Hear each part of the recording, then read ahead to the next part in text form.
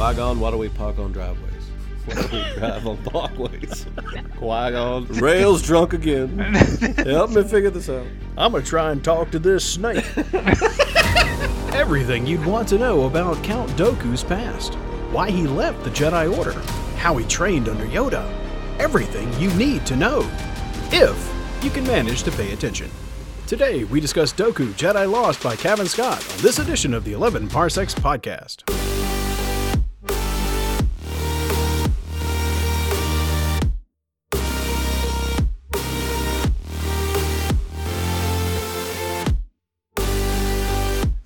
Hello, and welcome to podcast number 11 of the 11 Parsecs Podcast. I'm your host, Eric. I'm here with my good buddy, John. Hello. My good buddy, William. Howdy. And today we are going over Dooku, Jedi Lost, the audiobook. It was written by Cavan Scott, Random House Audio, and came out in April of 2019. I didn't know this whenever I was listening to the actual audiobook, but they printed the script for it in October of 2019. I saw that as well. Yeah, we'll have to discuss that because I think there's an interesting point in there. But first off, as anybody that listens to this podcast knows, two things are about to happen. Number one, you're about to hear a ton of spoilers. So if you don't want to hear anything about the audio drama Dooku, Jedi Lost by Cavan Scott, turn off this podcast right now. The second thing that is about to happen is that we are all about to open some beers and, in a certain case, clinkle a glass. So let's go, William. What are you drinking tonight? 24 ounces of double shot White Russian. Oh my God. That's what I said. Cow. He told me earlier, and I was like, "That's a now? big gulp of White Russian. That's that's huge." 24 ounce, and double the. I like to double the Kahlua and vodka. So. All right. It's not really white. It's kind of tan. Yeah, I'd say that at that point they can't tell the color. It's like, Oh, man. John, what are you drinking? Can I open my beer now? Okay, you want to pop first, then we talk. Okay, yeah. Yeah, then we Let's do talk about the beer. First we Yeah, open the that's beer, fine. we drink the I'm beer, then waiting we for talk beer. about the beer. that. All right. On 3, 2, and we'll get a clinkle of the glass from you, William. Yeah. Yep, ready to go. 3, 2, 1. Ooh. There we go. All right. So my beer is Oh, I hear not you local pouring per it. se. Listen to that. Yeah, it's not local per se, but it's local-ish. Okay. It is from Dissolver, which is in Asheville, North not Carolina. heard of this and brewery. I have not. I've never seen this before. And this one is called Spreadsheets and Deadlines. I like the name. Name. Juicy IPA. So, do you know any other beers by them that I might know? I do TPS not. report. TPS report. Yeah, That would be a good one. that would be That good. would be a good one. That would be good. It is very hazy. Look at that. So it's Everybody funny on you the got a pod. hazy because I'm drinking a hazy imperial right now, the Higher Plane IPA from New Belgium. I think always I've seen that one. I think I've had that one. I don't You may remember. have. It's fairly common. It's so it's the one with the little skeleton, kind of like sitting in the yoga pose with like the big glowy thing glowing in his lap. Yeah, Rings a bell. it's pretty good. Pretty good. I've actually bought a 6-pack for the podcast, but I've already torn open 2 of them last night. So is what it is. Treat yourself. Treat yourself, girl. All right, so this is our first audio drama. We talked about This is our only audio Audio drama. only. Please, God, yeah, tell actually me. probably is, and there may be a reason for that. So first off, as John is probably knows, I'm about to ask this question. William, can you give me a score of 1 through 100 on this? If I remember 60. right, I think your episode 1 score was high 70s, low 80s. Was that Yeah. right? I'm gonna Okay. give this. I wish I could break it up into. I understand it's an overall score. Yeah, but- yeah. It's overall, the it's medium 60. and the story. Yep, 60. Okay. John, what do you got? I think I'm in that same ballpark, and I know what William's saying because I want to give it a high score for the production value. And it's a treat to listen to, It is. but I didn't get into the story all that much. I didn't really care for the story all that much. I didn't learn much from the story. So, yeah, kind of a middling grade. So I'm going to be the highest here. I'm giving it about a 75. Which is still pretty low. It is. It's low compared to some of the other media that we've consumed thus far in our journey. So I think there's 2 things that you gotta do here. Number 1 is you got to separate the medium and the way the medium is given to the consumer, and then also the actual story itself. Where do we start? Well, I was going to say that this was particularly hard for me because this is obviously the first audio drama, but I think I told you guys in the last podcast, my favorite medium for Star Wars is actually audiobooks. So I was expecting something different. Because audiobooks are very, very high quality production as well. The only difference is there's not voice actors. They still have sound effects and that kind of stuff, but just one voice actor. So I expected this to be, I don't know, I guess maybe my expectations were a little too high. But production quality wise, it was good, but the story wise, again, what it's like John said, I had a hard time keeping it. Yeah. But since the audiobooks, some of the, I mean, my favorite, if you ask me what's my favorite of all time Star Wars stuff, it's going to be an audiobook. I'm not going to say which one yet because we haven't got to it. Yeah, so that was kind of disappointing. Well, I feel the need, honestly, to apologize to our many, many listeners that I really struggled with this one. Back in pre-pandemic days, you may have had a commute, and that's the obvious time when you would listen to something like this. No one has a commute anymore, so I was having to carve out time to sit and listen to this thing. And I guess I'm just too ADD now. My attention would wander off pretty quickly, and then it's who's talking again, and why are they fighting? Yes. And am I supposed to care who wins? So I'm go back and read it, listen to it again, listen to it again, listen to it again. It took forever. Yeah, the format is what got me. Like, I don't know how to describe it. I actually really enjoyed the last 2 to 3 hours of the story. I thought it was really good. It's just that, number one, I totally agree with you. If I had a commute, this would be right up my alley again. It'd have to be a few commutes, I think it clocked in at 6 hours and 15 minutes total. I think I actually, and William, you were kind of getting to this, I think I actually like one person's voice, even just making other voices, than I do having the cast. Because there was like some times when I felt like it was the same person, just in a different character. And I'd be like, that was the guy that sounded like, Kai. And I don't know. I'm not a fan of audio dramas. I guess you had both said that it was, hard because you felt like you had to carve out a time.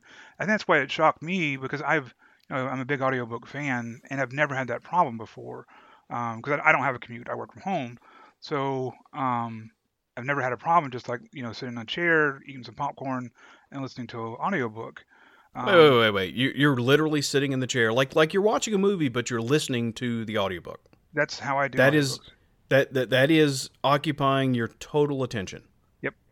Wow. With this one, I could not do it. I mean, I was never going to finish it. The way I ended up finishing it was by basically farming in a video game while I was listening. Just mindless killing of things, and getting loot. And like I said, which is what surprised me because I've never had that problem before of being able to focus on an audiobook. I can't. Unfortunately, I haven't been able to figure out the difference. How is this different than an audiobook? But it is definitely somehow different. So here's what I think the difference is that when you have an audiobook and you have one author reading, there's a sequential pause that has to happen between characters, and you don't have that in an audio drama. Like you could have multiple people saying something at once. You can have like screams and yells and like multiple people saying. I mean, I don't know. I am amazed, William, that you can actually sit there and listen to this just sitting on a couch eating popcorn. I really am. I can't. Seriously, I would be bored out of my mind. Yeah. Like I said, I was not able to do that with this one. But with an audiobook, right? Yeah. Yeah. Because to me, it's the same as reading a book. And I get very into books, but I think you kind of nailed it. And maybe it gets too close to being a movie, that I just can't. I'm not being sucked into the world. I feel like I'm still viewing it from outside, but without any vision.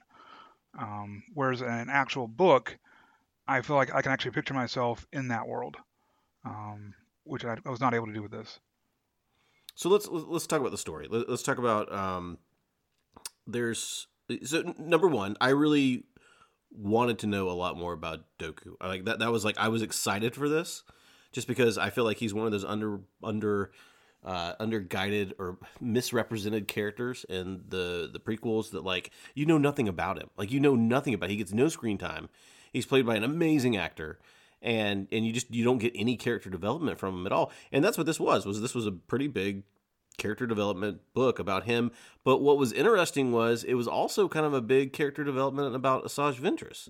Oh yes. I mean, and Kai. I mean, it's kind of like the weird. I shouldn't say the weird. The interesting thing to me was that she is kind of like I don't want to call her the muse, but she's the navigator on the ship for this entire history of Dooku.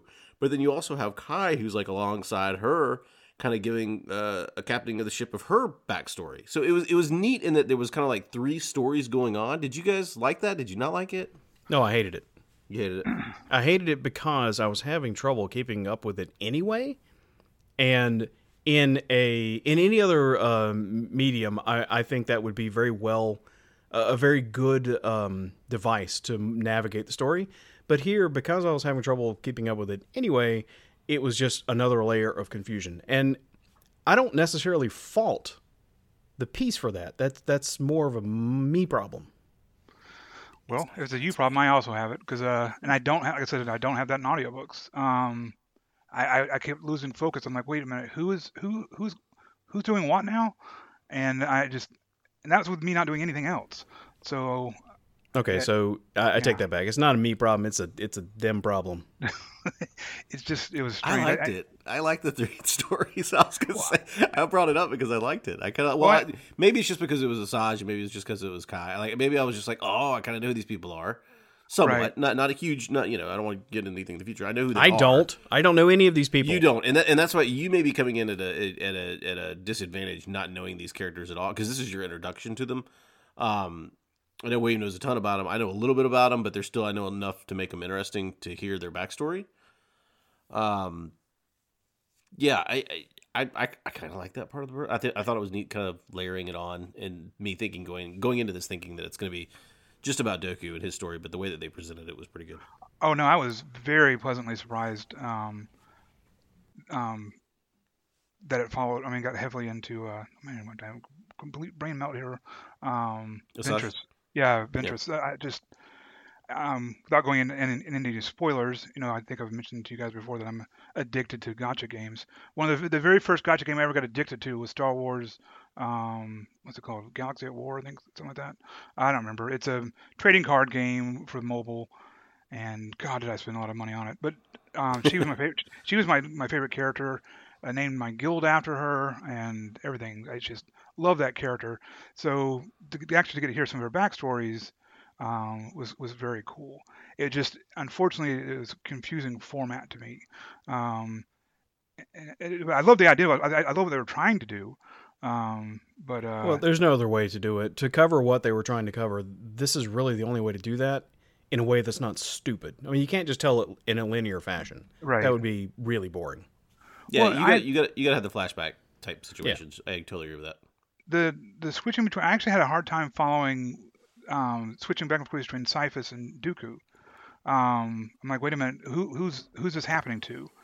I don't know if you guys experienced that or not, but that was one of the Cyphodius's master Lean. I thought she was an interesting character, and the only way though that I could really discern her from the other female Jedi in the story was the lady's accent. The voice actress's accent. Yeah, I thought it was the same person for the longest time. Yeah, there was like 2 other Jedi females in the story that I just really couldn't keep them separate because I was like, which one is this? Yeah, so a lot of times I had to like even rewind it and like, okay, wait, was that going on between Dooku and that lady or Lena? Is that her name, Lena? Lean, I think it was just Lean. Or is that Cyphus? Like I said, for some reason I had a hard time distinguishing between the two, even though they're definitely different. I think they're even different voice actors, but no, they are, yeah. And even too with Dooku and Cyphodius and the other kids back whenever they were little Padawans, like before before they were even Padawans, when they were younglings. Like there was a couple of scenes in the very beginning of the book or audio drama where like they'd all be talking to each other and I'd be like, wait, who just said that? Like I'd have to really like try to figure out which one was just saying that. Like Dooku kind of had a little bit of a stalwart way that he spoke or the way the voice actor portrayed him. And yeah, I could pick up on him, no problem. Yeah, but Cyphodius and some of the other guys, I was just kind of like, who just said that? Like Cyphodius was the ha kind of kid, but yeah, but there was still some hard part. Who's this Jedi woman that you guys are raving about? Ventress? Ventress. Yeah, It didn't Asajj help Ventress. that the voice actress for that, every single time she spoke, I pictured Yzma from Emperor's New Groove, because that's her voice. Ah, I haven't seen that. Is so that I don't actually the follow. voice actress's voice? No, that's Eartha Kitt in Emperor's Oh, New Groove. okay. But the voice is like, oh You my god, sounded I see offended Yzma. that I didn't know that was Eartha Kitt. Actually, I haven't had a chance to look this up. Eric, do you know, is this the same lady does the voice of Ventress in other medium? I actually I don't know. But let's get back to Eartha Kitt here. John was Okay. like, you almost sounded mad that I didn't know it was Eartha Kitt in Emperor's New Groove. I'm Googling like crazy on the side here. I'm I'm not kidding. That was her voice. I just had to look up. So in the cartoons that we will soon be watching, what William's kind of referring to is Asajj Ventress is a pretty major character, and she has a very distinct voice artist in that series. And I don't think that it was William. I mean, you could probably look it up, but I don't think that it was the same one. Maybe I'm wrong. She sounds very, very, very similar. If it isn't her, they're both very similar. I'm looking it up now. Oh man, she's been voiced by like 50 different people. Oh yeah, because you got to remember you have the Clone Wars, Legos. Yeah, let's not. Yeah, I don't want to get into too far with her, but Yeah. John will see her again very soon. Here's That wasn't the only voice that I had a problem with, by the way.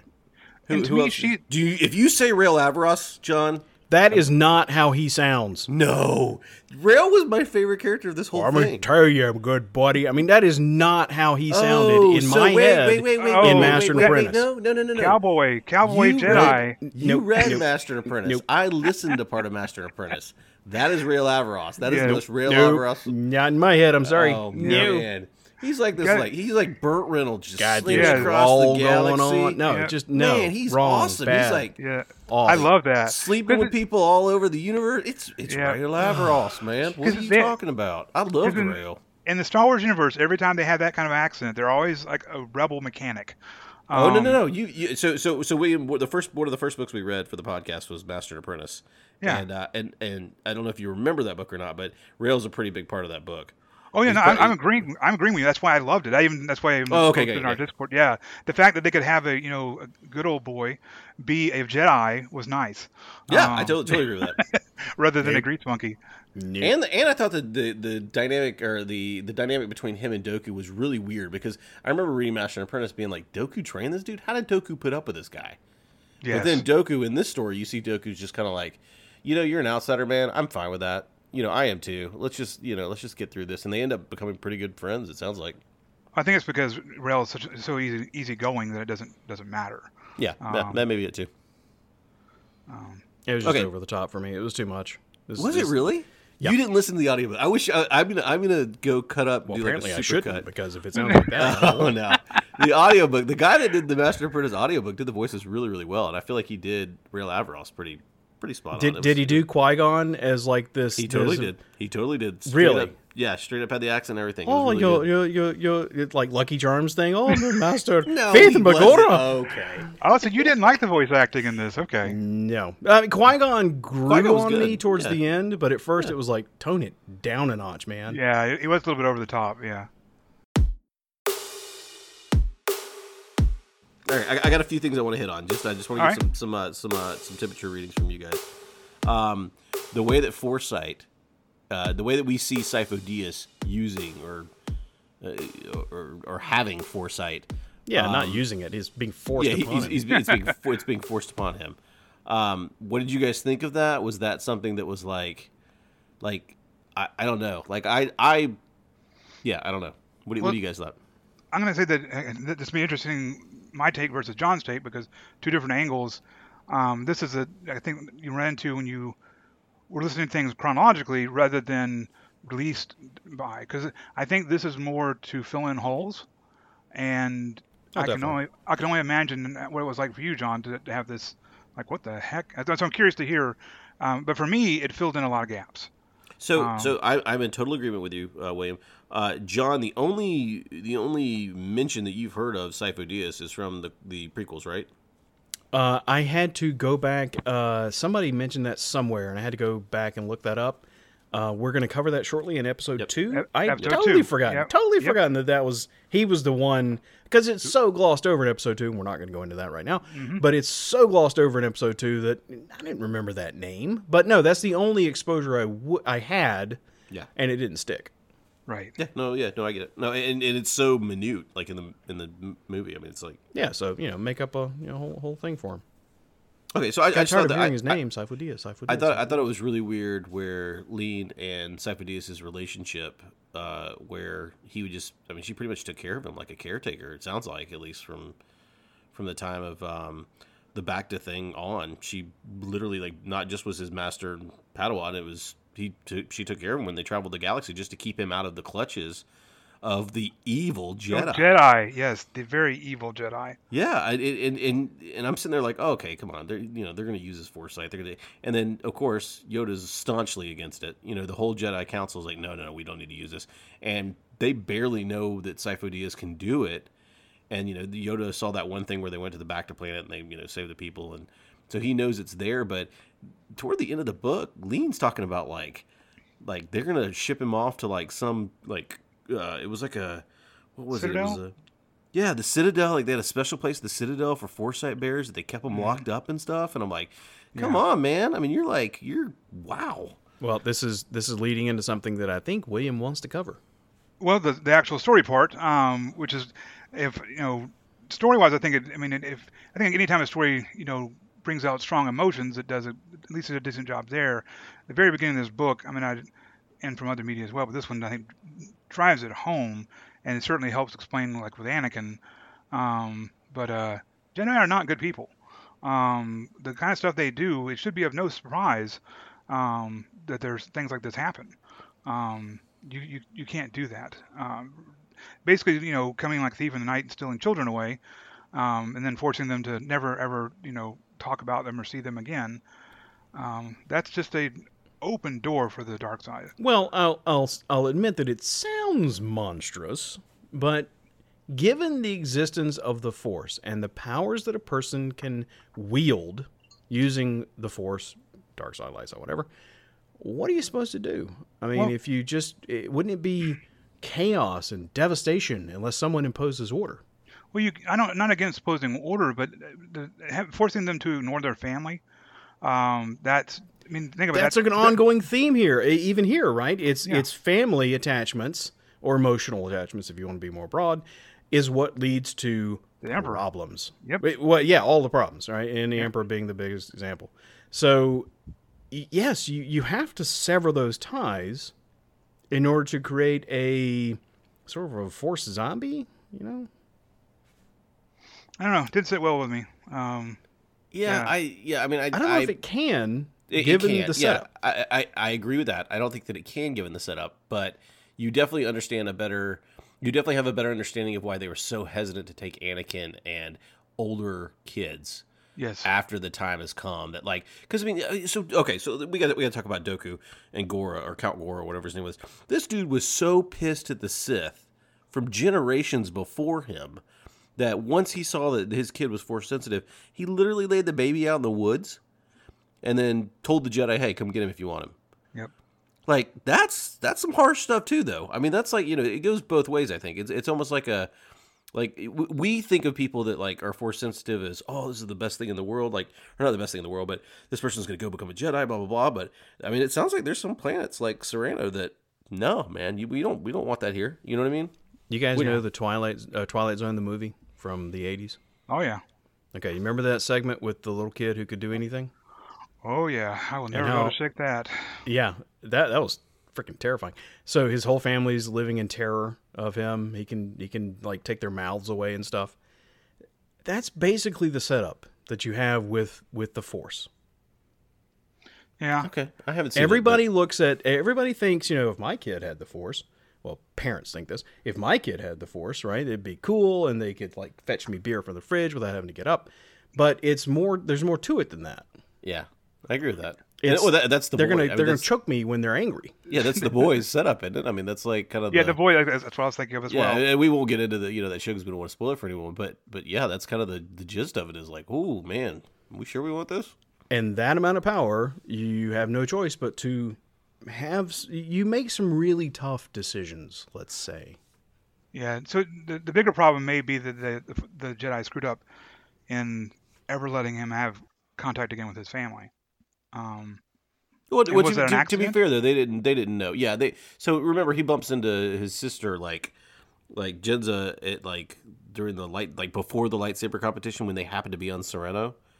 So and it was a little confusing too. Is like, how does he know that he's from that planet? Like, because remember he goes back and he's like, yeah, this is where I was born, but he doesn't know anything about his family. He happens to see Jinza in the crowd and all that kind of stuff, and he's like, oh, and then they start talking, and then they have that huge little like skirmish with the two shark guy and the other guy. So it's kind of yeah, I don't know so for people that are listening to that, basically, there's like a little like a rebel rousal, and they defeat Jinza and Ramil and Dooku being the main one, defeats these two guys that are trying to steal something from him, or just basic thieving. Right. So basically, they take Dooku down into this like castle, like it's their family's castle basically, and he touches the side of a post or a podium or something like that, or a pole, and he feels this just uber presence, this dark presence, and he ends up tearing the place up. I mean, he literally collapses, like I think that one big room, if I remember right, and Yoda has to rush in there, and then it's not Lean, it's the other female Jedi. They have to hold the stuff up while they remove the kids and all this other kind of stuff. And then, of course, Count Gora comes down and is like, what is the meaning of this, Yoda? What are you doing here, Yoda? And Yoda's like, oh, I didn't think I'd see you again. And then that's when he realizes that, his son, effectively, is the one that kind of started all this. And I don't know if it's Count Gora at that point knows that the Terataka is, if he's feeling the Terataka or if the Terataka is speaking out to him, but he just wants him off the planet. He's like, yo, Right. go get out of here. Get. Actually, it makes me wonder because it's mentioned towards Anakin and definitely mentioned again, Luke about much too old. That they're much too old to be trained. I wonder if this is kind of what sets precedence for it, because I totally agree with that. yeah, once you reach a certain age, you can't remove the family from them. But see, that's the thing, though, is you got to remember Dooku was laid out as a baby, though. Like all he knows is that this planet is the planet that he was from. That's all he knows. How does he know his But sister? he feels through the Force, I guess, because he's so adept at It's it. going to be through the Force. It's always going to be through the Force. Yeah, he feels that this person is somebody that he should know or knows or whatever, and it ends up being a sister. Yeah, right. And then, For of some course, reason, that puts of the course, lie to whole no dark matter part. what precautions you take to try and erase them or sever the ties between them and their family or planet or people, right? There's always going to be the feelings through the Force. So it's a fool's errand. Well, and that can bring out a lot of anger. You see with stepchildren, can go one or two ways. There's either stepchildren either accept their step-parents as their parents, like my mom did, and or you've got kids that just will never accept it, no matter how good their step-parents were, and have to go seek out their real parents, even though that's not their parents. The parents are the ones who raised them. So I think it's the same way that different people can handle that differently. They could be very, like Dooku should be grateful to the Jedi because they, saved him. But at the same time, he's resentful because they took him away from his sister, which he obviously has a very strong bond to. I think it all comes down to the relationship with the sister for the whole book. I mean, that's by far the biggest bind that ties. Ramil, he hates. I mean, you can see it. Even toward the end of the book, he hates his older brother or older or younger. I forget which. It was older or younger brother. But and then of course you see total resentment for the dad. Yeah. But it's just interesting because his family was the highest ranking family on this entire planet, and it's it's got to pull at him that he's kind of like, what, I have this family back here. I have a backup plan, really, if I don't like this Jedi thing. I can go run the family businesses, or at least hopefully be part of it. Once Dad goes. So it's an interesting dynamic, and I'm really glad that they touched on it in the story because I like the fact that it shows not only did he just throw down his lightsaber and leave the Jedi Order because he was pissed, he had a reason. He had something he could go do, and he could go help, and that was an interesting dynamic to me. And Jenza wrecked everything. Wait, I did she? Think about it. She caused three different characters. The three main people. All of them had their turning points because of her. And all three of them went bad. I mean, as far as they made are morally unacceptable choices because of her actions. Like the one brother never felt like he was good enough, and the other brother felt like he always had to come to his rescue. And of course, Ventress just got caught in the middle. But yeah, she was the focal point for all three of them. Um, that was I got to the very end. I was like, that's an interesting dynamic. I never even thought about that because you know the one I don't know if it's going too far too fast, but the whole thing that Dooku was trying to stop the brother from killing her. And So let's touch on that. I don't think you're going too fast because we're a spoiler-full podcast and there's going to be tons of spoilers. I have a question for both of you. What do you think was the final straw in Dooku turning to the dark side? Do you think it was when he killed Ramil? Do you think it was when he killed the Terataka? Or do you think it was when he killed Jinza? Well, the final straw, I think, is when he killed Jinza. I think that he was, it's meant to be the final straw. Yeah. I didn't Is really. it? I thought kept symbolically waiting for... it was the Terataka. I thought that was him. That was because you sit there and you say leave this beast alone. When Lean's down there in the underworld before it erupts into the whole planet and everything, like she's down there and he's like, this is like a pet. This is like something. This is a beast that we can control. We can do the whole 2 bodies 1 mind thing and we can save this beautiful beast. And then literally 10 minutes later, after he kills Ramil, he's like diving with like a lightsaber right into this thing's gut or this skull and killing it. Yeah, that was actually very confusing for me. Yeah, it was. No, that's exactly my point. It's just like I feel like after he kills Ramil, he feels so much hate. He's like, I don't care about this animal anymore. This beautiful beast that somehow I am the only person that it seeks out. I am the only person that on 2 occasions it's come and let me know that I belong on this planet, and I'm going to slam my lightsaber through its skull. Nah, it's meant to be turning on his sister. Well, yeah, I think he was trying to save his sister. That, and also I think remember he kept apologizing to the creature. I think he realized he had to put it out of its misery. That's the way I took that. I didn't think he had completely turned yet. I think the door had been open for sure. But based on how much he kept apologizing to the creature and saying that was never his intent, I thought he was putting it out of his misery and trying to save his sister. Maybe that's just my take.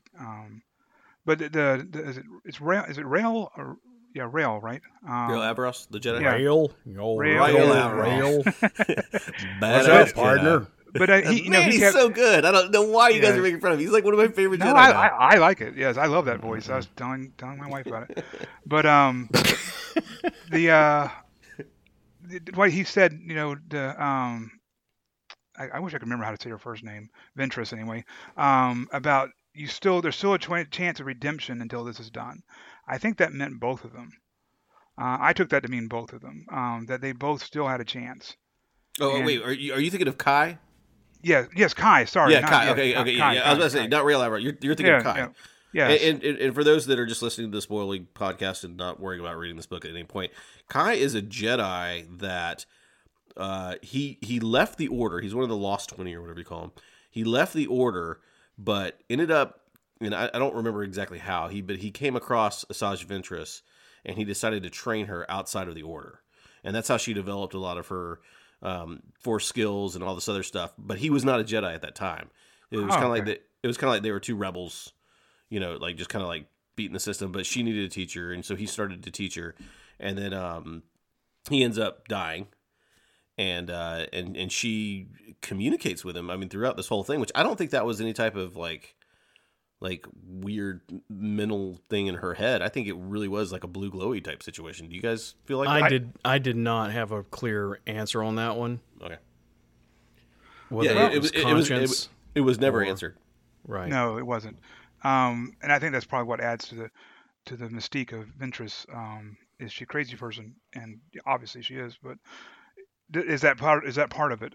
But it also, the voices stop when she makes that choice. Exactly. I do love that, by the way. Exactly. That she has the mystique of, is she a crazy person? Well, I mean, obviously she is. Yeah, even without the voices, I'd venture to say that she's probably a bit crazy. But yes, I agree with you. Yeah. But I mean, I just think about the turning point for so many people to the dark side. I mean, even going to the movies, like even the more recent ones, that they have to always fulfill some sort of final act to end the voices, and that consciousness, that the Jiminy Cricket, if you will. The draw. Yeah, the draw of the dark side. I agree with that. Conscience. Yeah. So that was hers. So I wondered if, and maybe Dooku had already gone through that, and I don't think he had. I really don't think he had. I think by the time he kills Jinza, he totally has, of course. okay. But that was years later. So I mean, so if the dates are right that I think are going on here, he was 90 BBY whenever he got taken away to the Jedi, and then the story picks up, or the main part of the story where Asajj is just the part where Asajj is actually hunting down Jinza or finding Jinza is 25 BBY. Yeah, so he's already turned a while back. Like he's pretty ruthless at this point. And we know that he's already been talking to Palpatine. She mentioned the cloak figure. The man in the cloak. You need to stop listening to the man in the cloak. I just had this vision of like some like crazy like naked guy that runs around in a cloak, and they're just chatting, having like a cigarette or something around like a campfire or something. Is that you on Sunday? You really got to stop talking to that man in the cloak. He's kind of weird, man. But yeah, the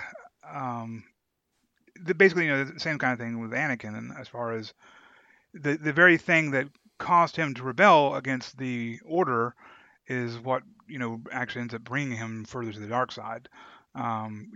This whole thing was about protecting his sister, and then in the very end, turns against her. And same thing I think you could say with Anakin. He stopped trusting. Well, I'm skipping ahead because we don't know that yet, but but I'm just saying we'll that seems to cover be a that theme. after episode 2, Wade. Yeah, that seems to be a theme. Is that Agreed. the thing that pushes them away is also what draws them in. It's like almost like a hypocritical thing. And it's also always family, like bloodline family. Yes. Yeah, I think that's the whole point of the whole. Like that's what I got out of this book, at least, was that the bloodline family is still going to overpower any teachings by anybody. I mean, but in more general terms, it's not family per se, right? It's emotional attachment. It's blood. It's the Force. Well, wait, no. To get to that point, though, they have to know that they have the family. Whereas Anakin already knew. Of course, he knew he had his mom. Of course, I don't think you have to know that you have that family. Through the Force, all things are possible. Okay. Playing the wild card, yes, I agree with you, John. I'll draw 4. But agreed. We have examples of people of characters divining familial attachments using nothing but the Force.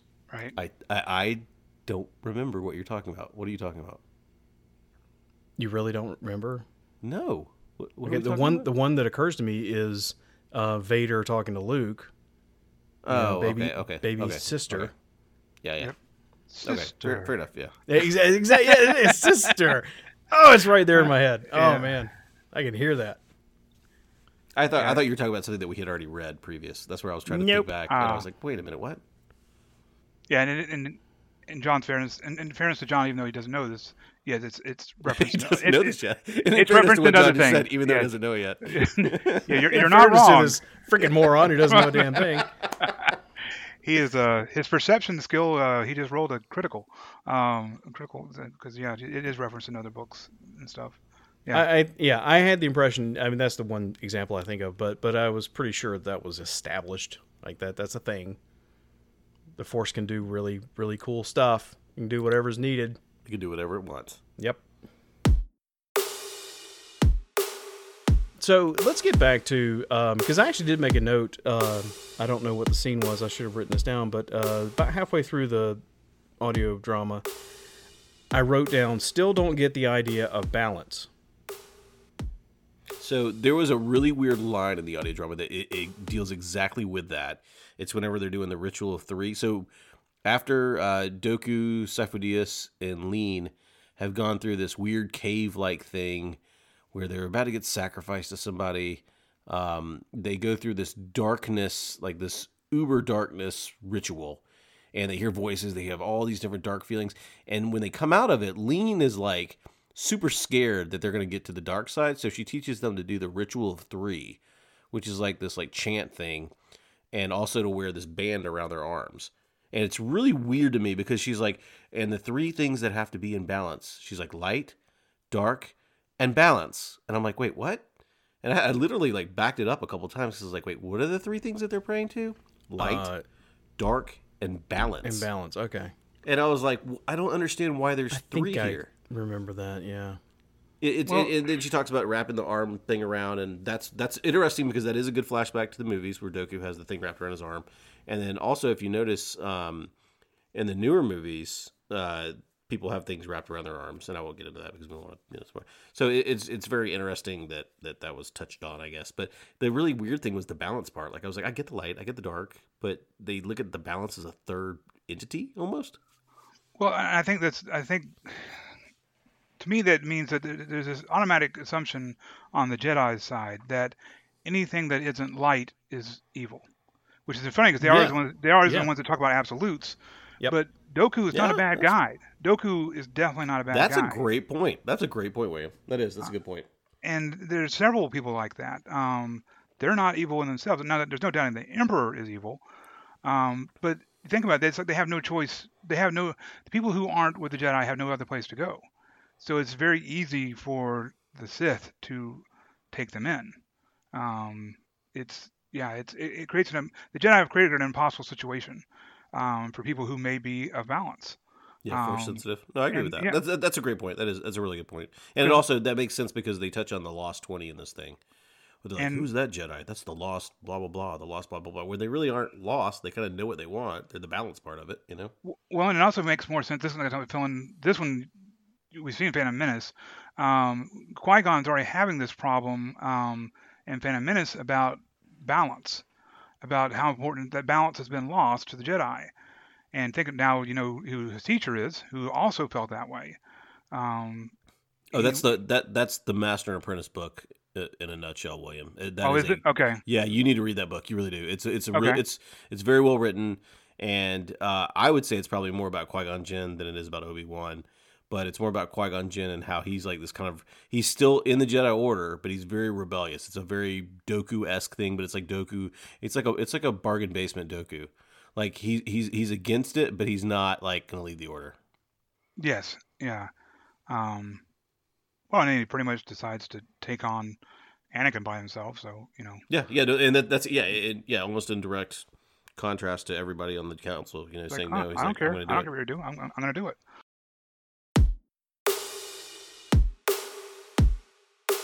Okay, so I want to bring up a couple of other things in the book that I thought was really interesting. And William, you're allowed to answer this question because you've read way more than we have, or know way more than we have about this. Are the Seekers a thing, or is that something that came out of this book? The Seekers are the class of Jedi that I don't want to say hunt down Force-sensitive children, but they go find Force-sensitive children, and that's all they do. They just fly around the galaxy, literally looking for Force-sensitive kids and bringing them back to the Jedi. I had not heard that before. I have not. If I have, I don't remember it. Now, I do remember it on the other side. I mean, Vader has a whole team of them. Agreed. For later on. Yeah, agreed. I agree with that. But for the Jedi, this sounded like a class of Jedi. Yeah, that I was not familiar with. I'm like, that's why it actually confused me. I'm like, wait, what? And the interesting setup for it, though, in this audiobook is that there's one of the Seekers that's been with the temple for 30 years or something like that. That goes and finds these Force-sensitive kids, comes home with a Force-sensitive kid, and it ends up being her kid, her child. Right. And she doesn't tell anybody for like 30 years, and she gets blackmailed, and there's it's a pretty good little mini story, I think, in the audiobook about it. And that was good. Now, speaking of someone who doesn't know all the things that you guys know, the Seeker class of Jedi, it made perfect sense. Like, of course there is. Yeah. Yeah, somebody's got to do the work. I agree. Yeah, somebody's got to find these kids before they turn into weapons of mass destruction. But only by the age of 1, because if it's after 1, they're done. They're gone. They're going to the asylum. Yeah, we covered this, I think, in a previous podcast. It's like, so you run across a kid like who's 5 years old, let's say, and he's showing promise in the Force.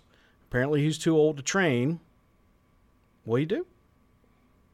No, I don't think we talked about killing kids on this podcast before, John. We have. I think we have. Yes, we have. Have we? They covered. No, I don't think they terminate them. I don't think there's any Jedi. They should. By the rules of the game, they should terminate. We did talk about this because I remember this was the X-Men conversation. No, the podcast does talk about it. They are not the podcast. Sorry, the podcast. We're the podcast. The audiobook. The audiobook. The audiobook does talk about. They basically have that place. That's not a prison. Yeah, but that was for the people that had foresight, though. and those were the people that they like knew were going to go crazy. I'm saying you're a seeker out there in the outer rim, okay? And you come across this kid. You hear stories, and you come across this kid, Totally. and he's not yet 10 years old or whatever, and he can do really amazing things, like talk to snakes, right? Isn't that cool? What are you going to do with him? I thought. So we're either talking about really Southern religion or Harry Potter. I haven't determined which. But when the kids I was going for the Voldemort. Okay. I couldn't tell. Really, which one the you're going. snake handling? Okay, Sorry, I didn't know. I didn't know where you were headed with this one. I was like, when did the Pentecostals enter this? Yeah, wait. I was like, wait a minute. We are getting way far. He can literally talk to snakes, people. But I agree with you. Yes, this kid can literally talk to snakes, and of course you're going to hear about it because you land on a planet. Everybody's heard of this one kid that's crazy or whatever, or not crazy, but they can do all these cool things. I don't think that there is any part of the Jedi Order that assassinates children that are well past the age of going to the temple to learn. So they just walk away. I think that person will end up imploding themselves or other people, and it is what it is. I don't know. I don't know. That's a great question. I don't know. It's an interesting question. Hey, if I could get a spinoff series from Disney Plus on that, I'd love it. Because I'd be like, what's gonna happen to this kid? Is he just gonna like melt everyone, or is it gonna be like what is he gonna do? Yeah, I can see that now. Star Wars, Galactic Abortion Squad. That's really. I wasn't going that far. I was just saying like this kid doesn't get his Skittles at the grocery store one day. Is he just gonna like blow everyone? I'm like, what do you do? Like, yeah, no, I don't know. I don't think that's an interesting part of Jedi lore that I've not heard about. And for good reason. The secret Jedi assassins that go around the galaxy and terminate 7-year-olds because they can't bring them home. I think that's why. Samuel L. Jackson's character. Why can't I remember his name? Mace Windu. Mace Windu. If he was in charge, then yes. Yoda probably has more trouble killing children. I've had it with these motherfucking children with the motherfucking force chokes. Talking to snakes? All right. So, I'm never going to live that down now. You're not. That's good. That was good. I really was I was like, man, where are we going? All right. Yeah. So another thing I wanted to bring up. So this is more for, and because you don't read comics that much, William. I need to read the comics. I want you guys to remember the Bogan collection, which is the collection that is in the internals of the library, the Jedi library. That they remember how Dooku moves the sand, and they unlock the door to get into the room. Right. And they go down there, and there's all these different artifacts, and they talk about specific artifacts in the audio drama, specific ones. And they're like, oh, that's blah, blah, blah, that's blah, blah, blah. And then they get busted, and then he blows up the room or whatever. But that's coming into play later on. It'd be another Disney spinoff. Just do Warehouse 13 of Star Wars. Just go around. Yeah. Like, just here's an artifact for this week. Let's talk about it. Well, you probably could. I would totally watch that series because it is a lot of what I thought Star Wars was kind of about up until modern times. Well, yeah. I think everybody did, and then it got weird. They're going to remake it. It's going to be remade. Well, Friday the 13th, the series was like, even though I hated Friday the 13th, the movie, and anybody's ever never seen the series, just know that it has nothing to do with the movie, but it's literally about going and collecting relics. It's very Call of Cthulhu-like. But basically these relics just show up and weird crap starts happening because those relics have power. Yeah. Did you guys ever watch that? No, Nope. I never watched it, but I did happen to read the original Call of Cthulhu about 6 months ago during the pandemic. Okay. And I never realized how good that was. Like I thought it was good. I thought, oh, it's a cool like kind of like fandom and like that kind of stuff, and it's cool. I've seen some of the like the RPG elements of it, but I never really actually sat down and read it. Man, that is a good story. Yeah, so Friday the 13th is very similar to that, and same thing as Warehouse 13. But anyway, like you said, that to me, I think that was a good opening that they've been collecting these evil relics right there. In the Jedi Council, I guess. Oh, just wait, guys. Oh, just wait.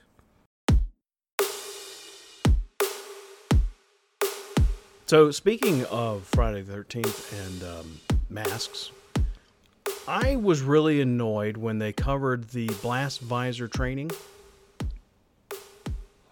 Anybody else? You mean where they're running? Where they're fighting? They use blast visors. Yeah, the duel. Yeah, as part of the standard Jedi training. Mm-hmm. That's wrong. That is so annoying. What do you expect? Let me take you back to a little ship called the Millennium Falcon. You may have heard of it. It did the Kessel Run in like less than 12 parsecs. Yeah, something. So they're on the ship. Obi-Wan now has this new Padawan, Luke Skywalker, and he's trying to show Luke something cool about the Force. And he kind of notices over in the corner a blast visor. A helmet with a blast visor down, right? So he grabs it, and he's like, oh, this will work. And he puts it on. And they use that as a training tool. It was spontaneous. It was in the moment. It loses the magic. It totally kills all the freaking magic. That was just a total thing. And okay, so he happened to have a helmet, happened to have a blast visor down, and he's using that because that's what you do when you're a Jedi in your training. I get your disdain. I get it. It's wrong. I feel humored at this point. I could defend it, but I'm not going to. Good. I could. I could defend it. Now let's talk about lightsaber duels and how wrong they are. You mean from the point of testing kids so that you can take them on as Padawans? Yes. Yeah, I agree with that. And you it's really have weird because to be extremely skilled not to seriously hurt yourself or someone else. That's exactly what I thought whenever we were listening to, or whenever I was listening to the podcast. I was sitting there like, so wait, it's got to be harder to fight somebody. It's got to be harder to duel somebody than it has to be to practice duel somebody than it has to be to actually fight them. Yes. Yeah, like how does this not nick somebody? Like you're going to lose a limb every single practice. Well, I think it also, to me, it goes into the face of that it's overemphasizing lightsaber duels versus other Force powers, which Yoda's talked about that himself. I think even Phantom Menace, maybe he hasn't got to do it yet, but that's like, I don't know. It's just like a very small thing. Maybe it was Qui-Gon that talked about that. No, that was Yoda. That was Dooku talking about it in episode 2, which we haven't gotten to yet, where they face off with their Force powers, and Dooku says, "So we're equally matched in powers of the Force. Let's use our lightsabers." And that's when they go into the lightsaber dueling. Okay, but yeah, I think just putting too much emphasis on lightsaber duels as like showing some sort of strength, but we know that Qui-Gon was not very good with a lightsaber. But yet it's one of the most powerful Jedi to ever live, which is why he had to be snuffed. Wait. He was decent with a lightsaber. Like decent. And he went up against a guy who was totally kick-ass with a lightsaber. Yeah, Dooku taught him and Rael and Kai well. Like I think that was one of the big things with all three of those guys being Padawans under Dooku is Dooku was like, I learned under Yoda, and we're gonna really learn this. At least the lightsaber part of it. But even, Qui-Gon always mentioned that, that he was never as good as Mace Windu or even Obi-Wan at dueling. But he was, I think, far more powerful Force-wise than either of them. I mean, he's the one that figures out how to, ghost form, I guess, to not spoil the future. But anyway, I would say that he's far more powerful with the Force, but not as good at lightsabers as, Anakin and Obi-Wan. Qui-Gon's seen some shit. Me and John have talked about it on a previous podcast where we read some of the comics where he has some really weird tree vision dreams and all sorts of stuff. I agree with you, man. He's trippy, dude. Yeah, I like Qui-Gon. He's a good man. He's just like, whatever, dude. Let's go. Well, I'll save that for episode 3. Never mind. Go ahead. So I'm looking over my notes, and honestly, the only other thing that I really wanted to talk about was that Ritual of 3 armband thing, but we already kind of covered it because I thought that was a really interesting tie-in to a lot of different characters throughout the Star Wars universe. Because, like, if you're wearing the armband thing to protect you, does that mean you've encountered something, and you've encountered something, and you know how to rid yourself of it? You know what I mean? Like, that was a really big, broad stroke that I think was done in this audiobook. Do you guys agree with that? No? Yes? I do, because I know things. Yeah, no, and I'm not talking. I'm not saying it as if I know things. I'm just thinking back to the characters that I've seen that wear like an armband like that. Yeah, well, it definitely is going to cause me to relook at things. Yeah, exactly. Yeah. I mean, I guess so. I did not pick up on that at all. Yeah, so Dooku. You see Dooku with the red armband, and then Rey's got one. There's lots of people in the Star Wars universe that wear an armband like that. Yeah, and whether it's by subconscious or conscious or whatever. each of those people have touched the dark side of the Force somewhat. So it's kind of like a interesting thing. That's a pretty big, broad stroke across the entire Who would Star not Wars have universe. touched the dark side in some fashion? Sure, yes, yeah, agreed. But to know that you've touched it enough to need to wear an armband? Tell me again what the armband does. Yeah, that was kind of weird to me in the book. I actually thought it was some sort of like pain device. At one does it point. have like copper No. woven into So- it, so it's magnetic? Is Brett Favre telling you to wear an armband? Yeah, so there's a point which I described earlier where Lean, Sifo Dyas, and Dooku get sucked into they're already on this dark planet, scouting out something that Lean says she wants to go see. And they get sucked underneath to some blood ritual where the total darkest of dark characters is going to send them off to some I don't know. They end up seeing all these visions of dark things that happen in the future. And if you remember back, a lot of the visions are what happened in the Clone Wars. Like, they talk about specific instances that you'll see later in the Clone Wars. Which I would not know, but yes, sure. No, I'm talking about stuff that you would see like in episode 2 and episode 3, like the big broad stuff. But anyways, they start talking about it, and whenever they come out of this whole thing, Sifo Dyas is in one of his trippy modes where he's seeing stuff happening in the future, and they're like, we got to get him back to the ship, get him back to the ship. They get him back to the ship, and then Lean is like, look, this is what we've got to do. It's a cleansing ritual because we've been touched and tainted so much by the dark side. They repeat that mantra, the Ritual 3 mantra, which is like the light side, the dark side, the balance, and all that kind of stuff. And then they tie an armband to their arms in a certain place, and Lean is like, this will protect you, but you've got to keep it underneath your clothing at all times or what have you. And that's the same armband that Dooku rips off whenever he lands on his home planet with Jinza, or to save Jinza at the very end of the novel when everything's gone awry and they're getting beat back, they've been invaded and all that kind of stuff. There's somebody that's bleeding. I don't remember whether it's a big character or whether it's Jinza or somebody's bleeding, and they're like, we need an armband or whatever. We need something to tie a tourniquet or something like that. And he rips off his armband and he hands it to him. And I think it's supposed to be like a symbolic. Oh wow, yeah, I think you're spot right. in the story where it's like, oh, he just took off his armband. He's going to get tainted now. I didn't even think about that. Piece of cloth tied in a certain spot around your arm. Well, no. shields So you. This does not sound very scientific. Just listen to me. Okay. What? John. Did you really just say that? This does not sound Eartha Kitt-like to me. All not right, watching so Star Trek. basically, they infuse this armband in that ritual. Like, they hold them up and they I don't know. It's in the audiobook. They hold them up and they have to have their palm up into the sky when they repeat these words or whatever for the ritual of 3, and then they take the armband and wrap it around their arm. And I do remember, and well, we will see in episodes 2 and 3 if you see an armband at any point. All right, from now on, we'll look for armbands. Yeah, I definitely will. But I do have one thing I wanted to ask. I wanted to bring up when we covered Phantom Menace, but I thought it may be too spoilery. But now this book's already brought it up, or this audio, whatever this is. It's book. Just say book. It's fine. It's a book. It brought it up. So in Phantom Menace, like I said, I wanted to ask it back then. I feel like Qui-Gon was targeted, that he was the target, not Anakin. That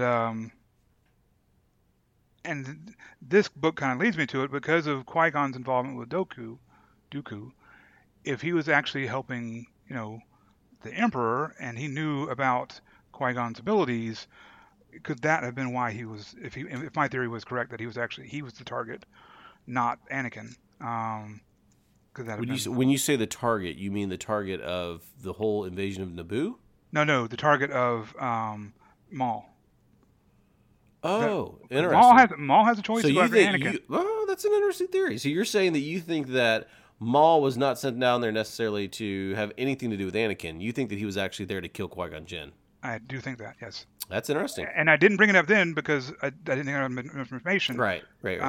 Or at least John hadn't seen it. But now that you know about that order, and that Qui-Gon is familiar with all this stuff, especially being, foretelling of the future, because he'd spent time, I guess, learning about that stuff, I guess, with Cypher. William, you need to read Master and Apprentice. Okay. It's okay. You're everything you're saying is literally lining up with Master and Apprentice. Is that a book?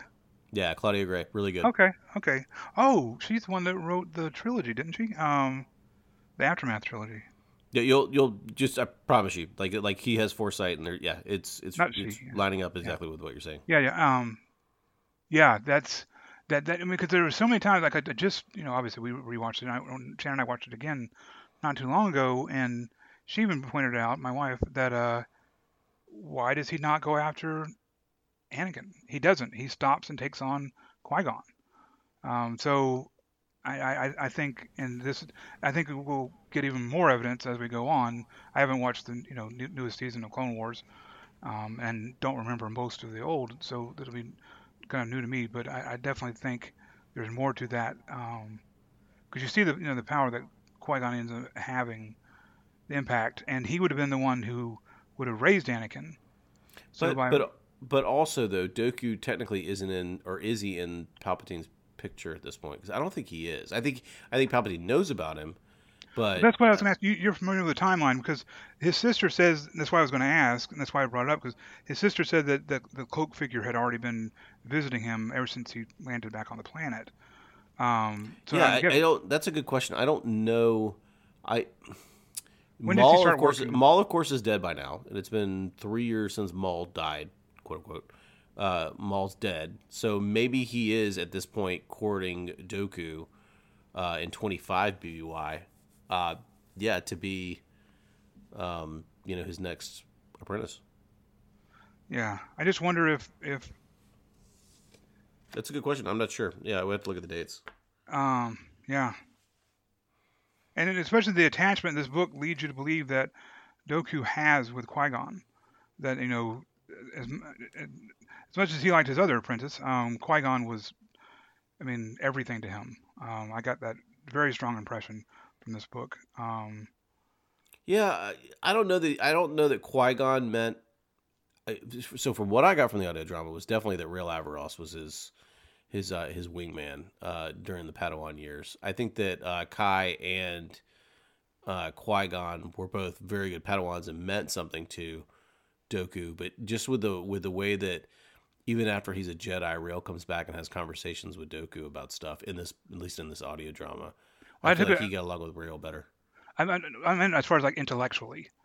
No, I agree. Yeah, Rael's not the Rael's the go out drinking and carousing and come home and sleep it off the next morning type person, and you see what happens. You got to read Master Apprentice. It's okay. Touches on that very well, and I think you're on anything. And I think it's interesting theory that Maul was really targeting Qui-Gon because he knew that Qui-Gon could maybe suss stuff out, or at least had enough of the dark side, or not dark side, had enough of knowledge of the dark side to be able to understand what Dooku, right, may have been like scheming up or anything, and to prepare Anakin for it, because remember his training under Dooku was not rigid. It was to basically your best defense against the dark side may actually be knowing the dark side. And whenever that's what they all say, though. Every single one, that's what they say. I'm just gonna dabble a little bit and learn, the tricks of the. So that was the whole lead character in this whole audio drama. This proves the necessity or the importance of diaries. If just one person had kept a diary and said, "I'm going to try the dark side a little bit," Dooku kept his diary. Dooku kept his journal. Do not do what I did. Do not do what I did. Asajj found it, and let's be honest. Your diary is just going to like turn into like scribbles, and then be like, "Oh, you really do not seek the treasure." This is really good. Do not seek the treasure. Rael Averross is the Jedi of this podcast. I'm sorry, he's perfect. I love that voice. Jedi. I hated that voice. Oh man, I cannot believe down to what Podule. Terrible judgment I'm hearing right now. Podule's the place to be. Yeah. Based on what you guys are describing him, it sounds perfect too.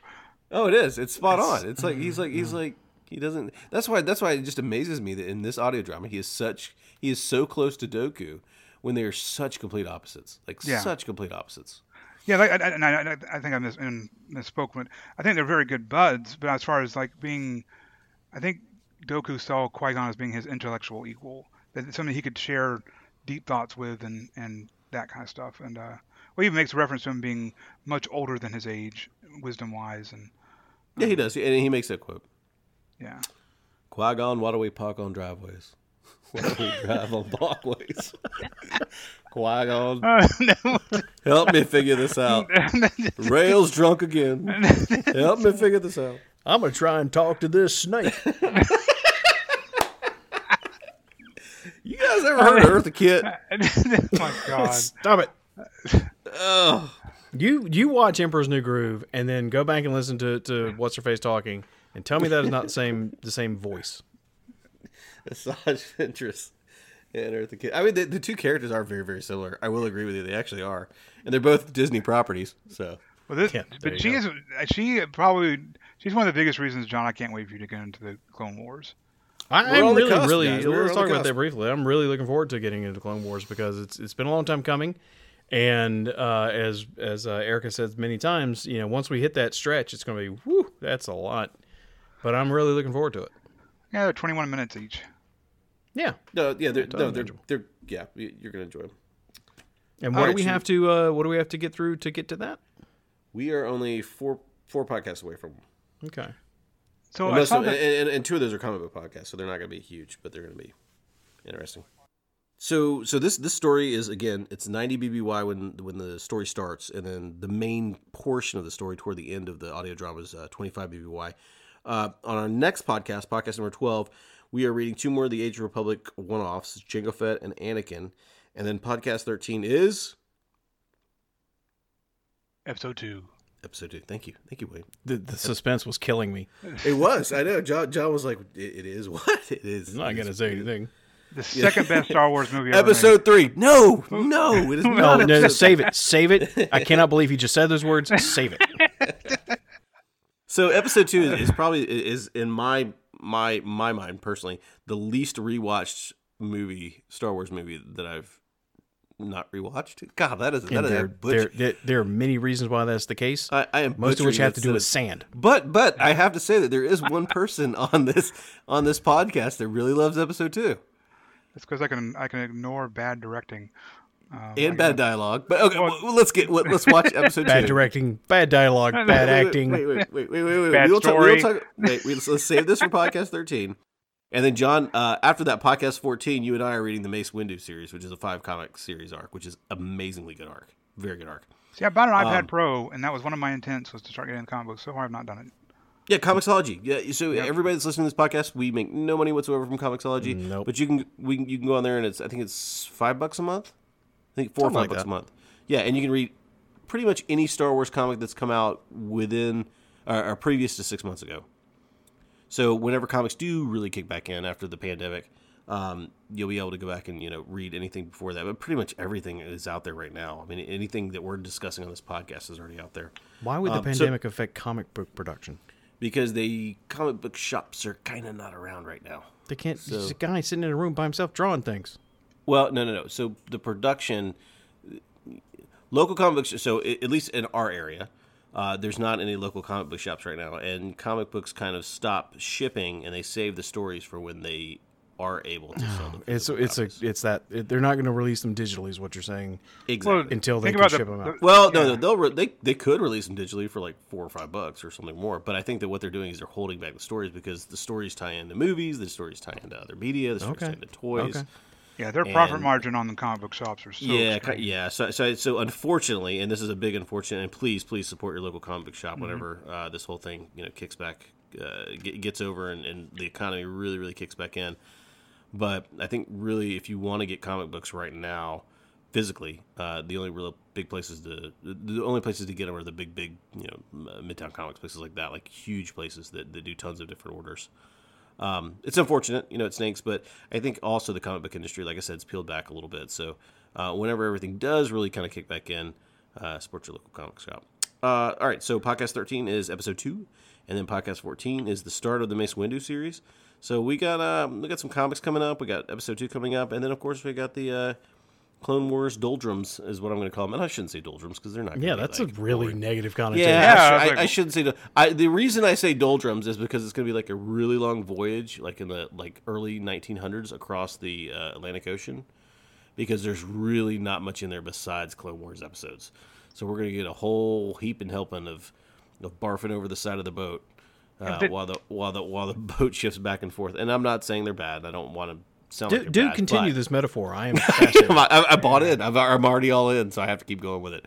So as we reach the shores of episode 3, So I'm just saying there's gonna be a lot of Clone Wars episodes coming up. So fortunately, not all episodes involve clones or even the war. They're just complete, side things. So, yeah, it's an umbrella title. There's several episodes that don't have Anakin or Obi-Wan in it at all. So, yeah, those are my favorite episodes. The interesting thing is the word one appears in the word clone. So some episodes are just one person sitting there having a monologue. It's Qui-Gon. A monologue. It's Qui-Gon talking to trees. It's Qui-Gon talking to trees. That's all it is. I hate this tree. It's 30 minutes of a really bad accent person trying to do Qui-Gon. It's not Liam Neeson. Okay, so next on podcast number 12, we have two comics, The Age of Republic Jango Fett and The Age of Republic Anakin Skywalker. I want to say thanks to William for joining us. Thank you for having me again. Thank you to John, of course, for joining again. Thank you, everyone. Thank you to Eartha Kitt. Wrong lever! What? Sorry. This is the 11 Parsecs Podcast, episode 11. If you enjoyed this podcast, please take a moment to subscribe and leave us a good review. And be sure to check us out at 11parsecs.com and Discord. I'm Jonathan Smith with Eric Thompson and the already lost William Buchanan. Thank you for joining us.